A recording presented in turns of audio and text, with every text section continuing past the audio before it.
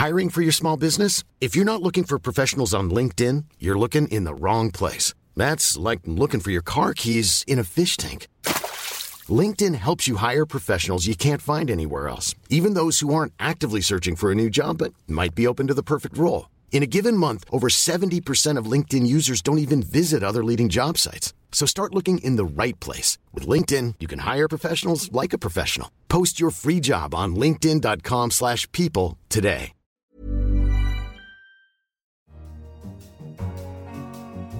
In London, this is The Economist, with Tasting Menu, a selection of some of our finer pieces of prose from this week. I'm Kenneth Cukier, a senior editor at The Economist, and on the menu this week, China pushes pedal power on its city streets. Fast food joints in Japan look for a little more sizzle. And is Argentina's flag the wrong shade of blue? But first, game change was our cover line this week. In a remarkable surprise, Britain's Prime Minister Theresa May has called for a general election. A stronger majority might seem worrying to those who voted to remain in the European Union, but the result could in fact yield a better Brexit, as our cover leader explained. Mrs May is aiming for a hard exit, needlessly taking Britain out of the EU single market so she can clamp down on immigration, which would do more harm still. The election looks likely to strengthen her hand. For the 48% of voters who, like this newspaper, opposed Brexit, this election may therefore look rather ominous. In fact, it offers an opportunity for those who believe in a more open, liberal Britain. A bigger majority would leave Mrs May freer to strike sensible compromises with the EU. And the election provides a chance to give liberals of all political stripes a louder voice in the debate that will dominate the next few years. So a less damaging Brexit may be on the cards, then. Businesses, lobby groups and, of course, private citizens have a chance to make the case for a soft Brexit both during the campaign and after it, during the long months of negotiation to follow. The battle over Brexit was fought last summer. The battle to define what form it should take is far from over. To read all of our analysis on the British election as it develops, head to our website at economist.com. The British will soon decide who will be the next prime minister to fly the famous flag of red, white, and blue. But over in Argentina, the talk is of which color the national flag should be. It is ubiquitous across the country and distinctly recognizable, a golden sun over stripes of pale blue. But are those stripes the right blue? According to a piece in our Americas section, perhaps not. A huge monument in Rosario, a port city, marks the site where Manuel Belgrano, a founding father, raised the first flag in 1812. On the anniversary of his death, June 20th, schoolchildren pledged to honour the white and sky blue colours. But will they be honouring the correct hue of blue? A study published in a recent edition of Chemistry Select suggests not. Researchers at Argentina's Scientific Research Council, CONICET, and Brazil's Federal University of Juiz de Fora examined silk threads from what is thought to be the oldest surviving flag, the enormous but faded San Francisco flag. The shocking discovery, its blue was ultramarine, a much darker pigment. This may seem petty, but the national blue is tinged with a bitter history. Years of civil war followed Argentina's independence from Spain in 1816. The Federalists, led by Juan Manuel de Rosas, a blood-stained autocrat, fought for decentralized government with strong provinces under dark blue colours. The Unitarians, who wanted a strong central government in Buenos Aires, rallied to the lighter shade. The colour war has never really ended. From Argentina, we now move over to Asia. Over in China, there's a transport war unfolding along the urban roadways. Where bikes once clogged the streets, cars now choke out the competition. But new high-tech bicycle sharing schemes across the country are trying to overturn the balance, as an article in our China section reported. For years, bike-sharing schemes have been common in big cities around the world. But most of these require riders to return their bikes to docking stations. In China, a more user-friendly approach is spreading rapidly. It involves bikes that can be paid for using a smartphone and left anywhere.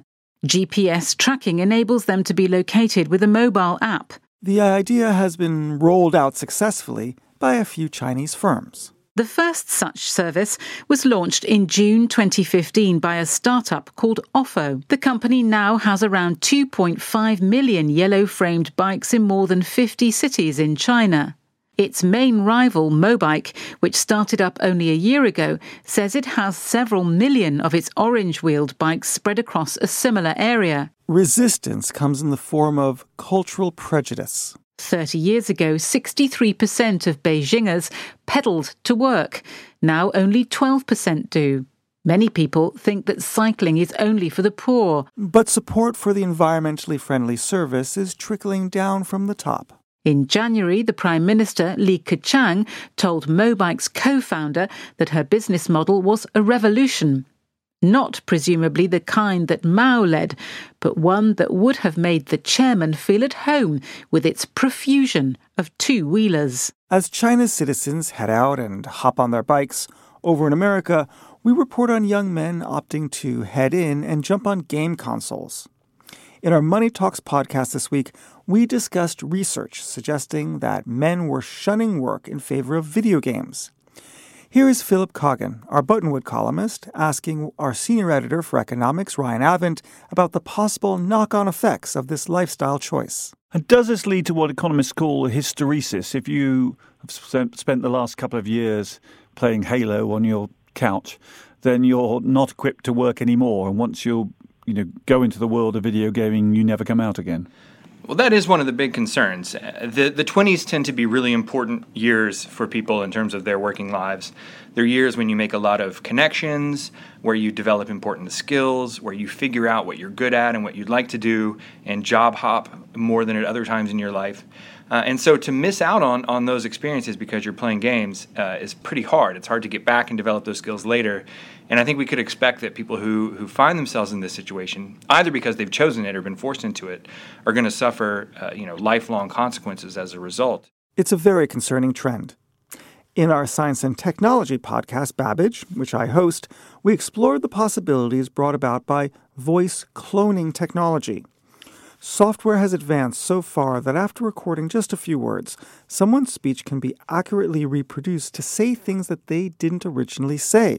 Here is science correspondent Benjamin Sutherland explaining what sort of misdeeds this technology could encourage. We are going to, no doubt, see all sorts of abuses, from fake news to someone leaving a voicemail on their boss's phone with all sorts of outrageous statements from a disliked colleague. It seems to me that the editor of The Economist should be Karl Marx. Okay, that's not really my cloned voice. I was just making it up. But it is clear this technology will be both very interesting and very dangerous. An article in our business section feasted on the food industry in Japan. While few nations rival the country for fine dining, its fast food market has also thrived, and for centuries. But low-cost restaurants are now under pressure and are searching for a little extra sizzle. From the 1700s, bowls of cold soba noodles made from buckwheat were cycled to wealthy clients on towering trays. Sushi began to glide past customers in 1958, when the first conveyor belt was installed. In 1970, its first homegrown hamburger chain opened, a year before McDonald's entered the market. Fast food chains have gorged on higher demand during Japan's two-decade economic slump. But fast food is now being squeezed by a combination of higher wages and still tepid consumption, and by foreign rivals winning over more Japanese stomachs. So, to entice customers back, some eateries are refining their service. Yudetaro now fries its tempura to order at its standing stalls, often in train stations. At outlets, it has replaced bar counters with tables and seats. MOS Burger, a local chain that opened in the 1970s, has sent staff new quality guidelines, from how to slice tomatoes to the temperature of the water in which the lettuce is dipped before serving, 4 degrees Celsius. How delicious! At Tasting Menu, those are the kind of guidelines we like to hear. We finish this week's menu with a dip into the letters section of the newspaper, where your thoughts, qualms, comments, and comedy are published each week. We had a returning writer to our pages, one Peter Prastoffer from the Woodlands in Texas. His correspondence referenced a recent embarrassing corporate episode in which a passenger was somewhat violently dragged off a United Airlines flight. It read, On September 26, 2015, you published a letter of mine in which I speculated that the new United Airlines CEO's prior experience as a railroad executive would serve him well when squeezing passengers into planes like cattle cars. How prescient I must have been. Looks like the same experience applies to squeezing people out of planes. Sadly, quite. That's the end of this week's tasting menu. Don't forget you can read all of the articles mentioned in this week's issue and find our other podcasts online. Keep sending your feedback by email to radio@economist.com. And if you like the program and you're not a subscriber, please do subscribe by going to subscribe.economist.com. In London, this is The Economist.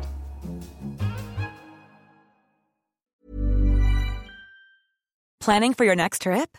Elevate your travel style with Quince. Quince has all the jet-setting essentials you'll want for your next getaway, like European linen, premium luggage options, buttery soft Italian leather bags, and so much more. And is all priced at 50 to 80% less than similar brands. Plus, Quince only works with factories that use safe and ethical manufacturing practices. Pack your bags with high-quality essentials you'll be wearing for vacations to come with Quince. Go to quince.com/pack for free shipping and 365-day returns.